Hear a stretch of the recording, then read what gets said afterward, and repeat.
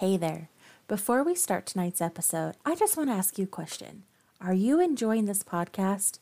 Does this podcast help you sleep? I hope it does. If so, will you go onto whatever platform you listen to this podcast on and leave us a review? It can be any star review. We just like your review, especially if you are on Stitcher, Spotify, or Apple. Those would help us out a ton. I appreciate you listening to this podcast. Now let's get to tonight's episode.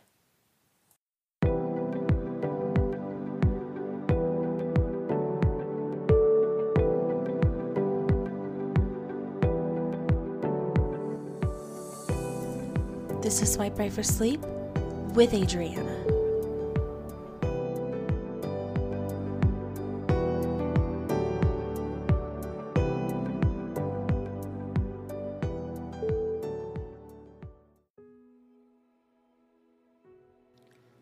Hey there, dreamer, and welcome back to another episode of Swipe Right for Sleep, the podcast that helps you sleep.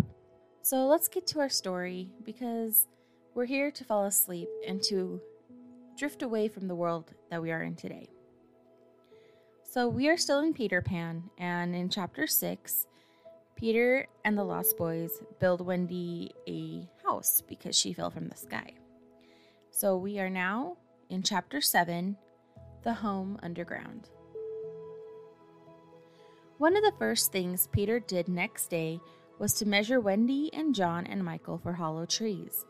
Hook, you remember, had sneered at the boys for thinking they needed a tree apiece, but this was ignorance, for unless your tree fitted you, it was difficult to go up and down, and no two of the boys were quite the same size.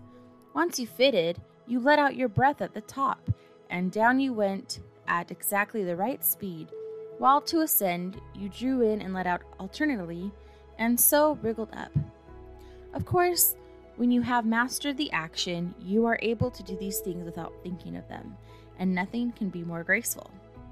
But you simply must fit, and Peter measures you for your tree as carefully as for a suit of clothes, the only difference being that the clothes are made to fit you, while you have to be made to fit the tree.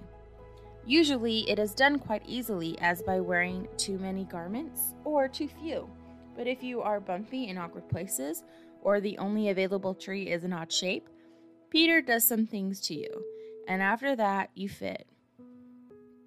Once you fit, great care must be taken to go on fitting, and this, as Wendy was to discover to her delight, keeps the whole family in perfect condition.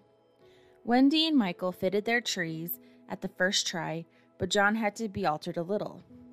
After a few days' practice, they could go up and down as gaily as buckets in a well, and how ardently they grew to love their home under the ground, especially Wendy. It consisted of one large room, of all houses should do, with a floor in which you could dig for worms if you wanted to go fishing, and in this floor grew stout mushrooms of a charming color, which were used as stools. A never tree tried hard to grow in the center of the room, but every morning they sawed the tree through, level with the floor. By tea time, it was always about 2 feet high, and then they put a door on top of it, the whole thus becoming a table. As soon as they cleared the way, they sawed off the trunk again, and thus there was more room to play. There was an enormous fireplace which was in almost any part of the room, where you cared to light it, and across this Wendy stretched strings made of fiber, from which she suspended her washing. The bed was tilted against the wall by day, and it let down at 6:30. When it filled nearly half the room, and all the boys slept in it, except Michael, lying like sardines in a tin, there was a strict rule against turning round until one gave the signal. When all turned at once, Michael should have used it also, but Wendy would have desired a baby. And he was the littlest, and you know what women are, and the short and long of it is that he was hung up in a basket. It was rough and simple, and not unlike what baby bears would have made underground house in the same circumstances, but there was one recess in the wall, no larger than a bird cage, which was the private apartment of Tinker Bell. It could be shut off from the rest of the house by a tiny curtain, which Tink, who was the most particular, always kept drawn when dressing or undressing. No woman, however large, could have had a more exquisite boudoir and bedchamber combined. The couch, as she always called it, was a genuine Queen Mab, with club legs, and she varied the bed spreads according to what fruit blossom was in season. Her mirror was a Puss in Boots, of which there are now only 3, unchipped, known to fairy dealers. The washstand was pie crust and reversible. The chest of drawers an authentic Charming VI, and the carpet and rugs the best, period of Marjorie and Robin. There was a chandelier from Tiddlywinks of the look of the thing, but of course she lit the residence herself. Tink was very contemptuous of the rest of the house, as indeed was perhaps inevitable, and her chamber, though beautiful, looked rather conceited, having the appearance of a nose permanently turned up. I suppose it was all especially entrancing to Wendy, because those boys of hers gave her so much to do. Really, there were whole weeks when, except perhaps with a stocking in the evening, she was never above ground.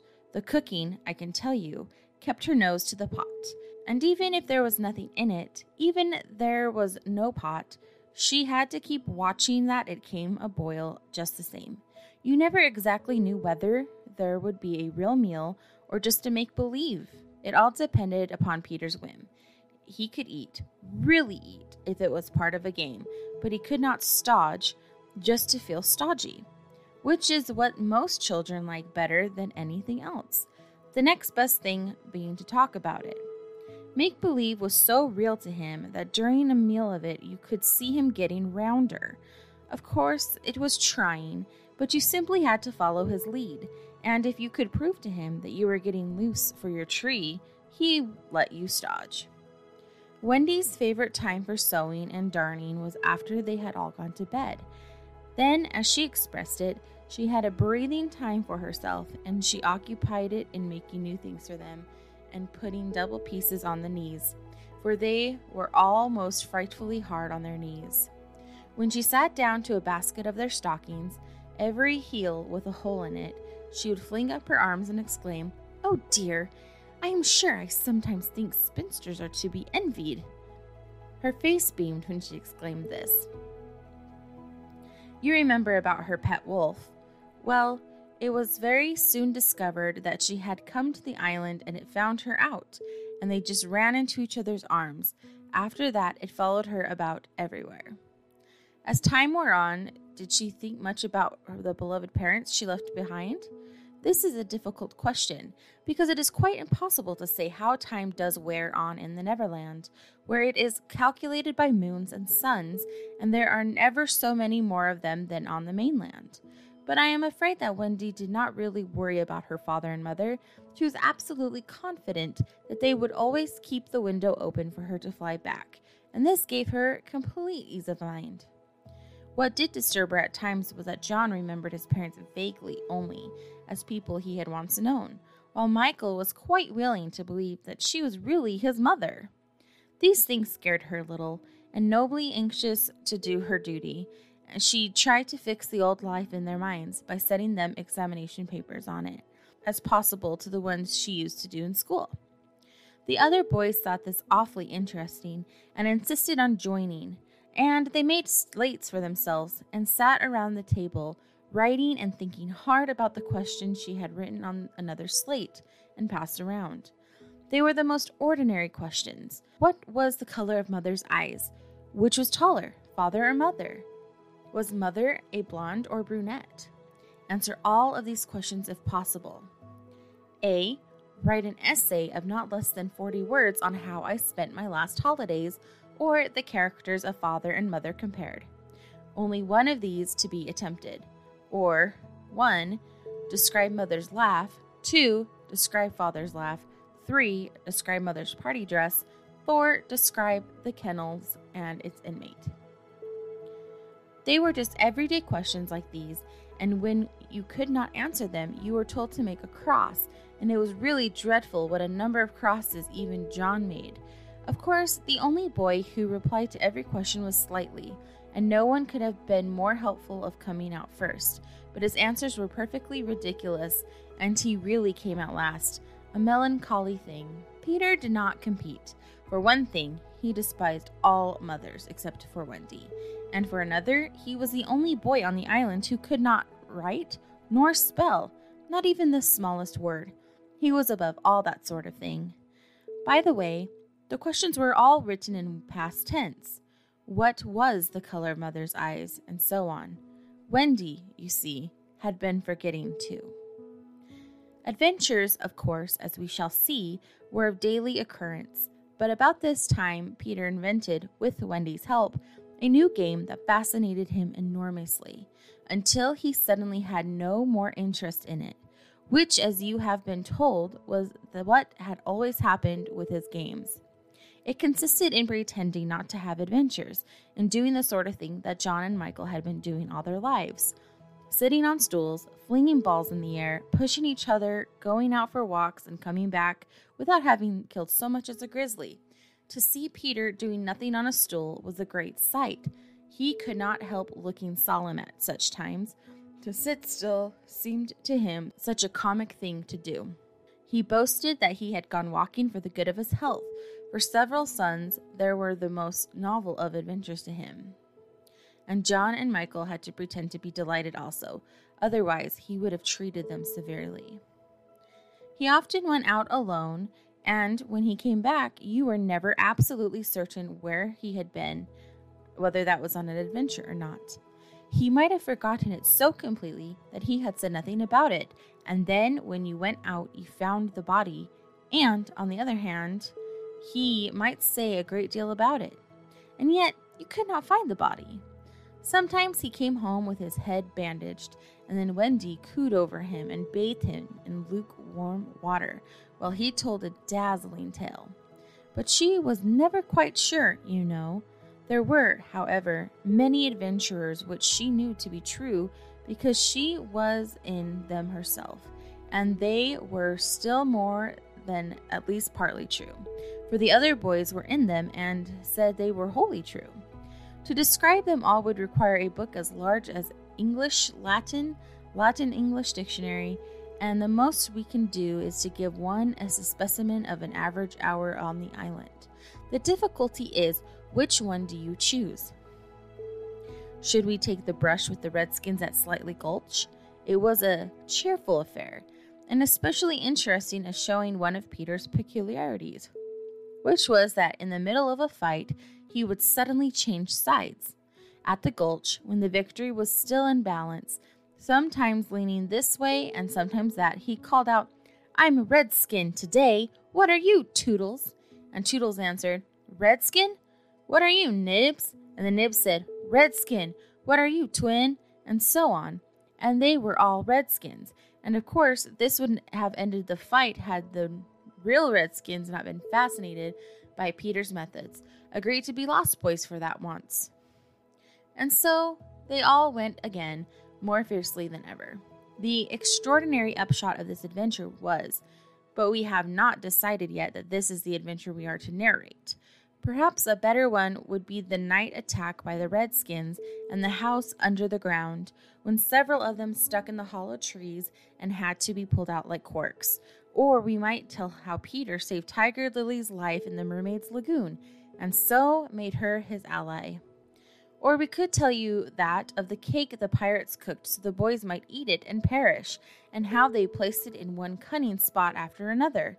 But always Wendy snatched it from the hands of the children, so that in time it lost its succulence, and became as hard as a stone, and was used as a missile, and Hook fell over in the dark. Or suppose we tell of the birds that were Peter's friends, particularly of the Never bird that built the tree overhanging the lagoon, and how the nest fell into the water, and still the bird sat on her eggs, and Peter gave orders that she was not to be disturbed. That is a pretty story, and the end shows how grateful a bird can be. But if we tell it, we must also tell the whole adventure of the lagoon, which would of course be telling two adventures rather than just one. A shorter adventure, and quite as exciting, was Tinker Bell's attempt, with the help of some street fairies, to have the sleeping Wendy conveyed on a great floating leaf to the mainland. Fortunately, the leaf gave way and Wendy woke, thinking it was bath time, and swam back. Or again, we might choose Peter's defiance of the lions when he drew a circle around him in the ground with an arrow and dared them to cross it.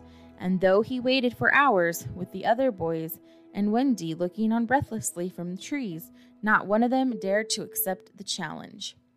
Which of these adventures shall we choose? The best way will be to toss for it. I have tossed, and the lagoon has won.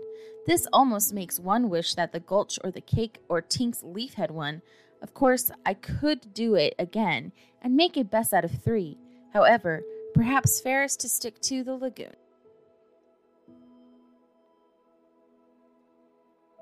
Hey there, dreamer. Are you still awake? That's totally okay. But while I have you, are you following our social media accounts? If not, you should, because I will start posting things more on there for contests and information about our Patreon and other little tidbits. And if you don't know what those are, we have a Twitter account, which is at Swipe4Sleep, and the 4 is the number 4. We have our Facebook, which is Swipe Right for Sleep Podcast with Adriana.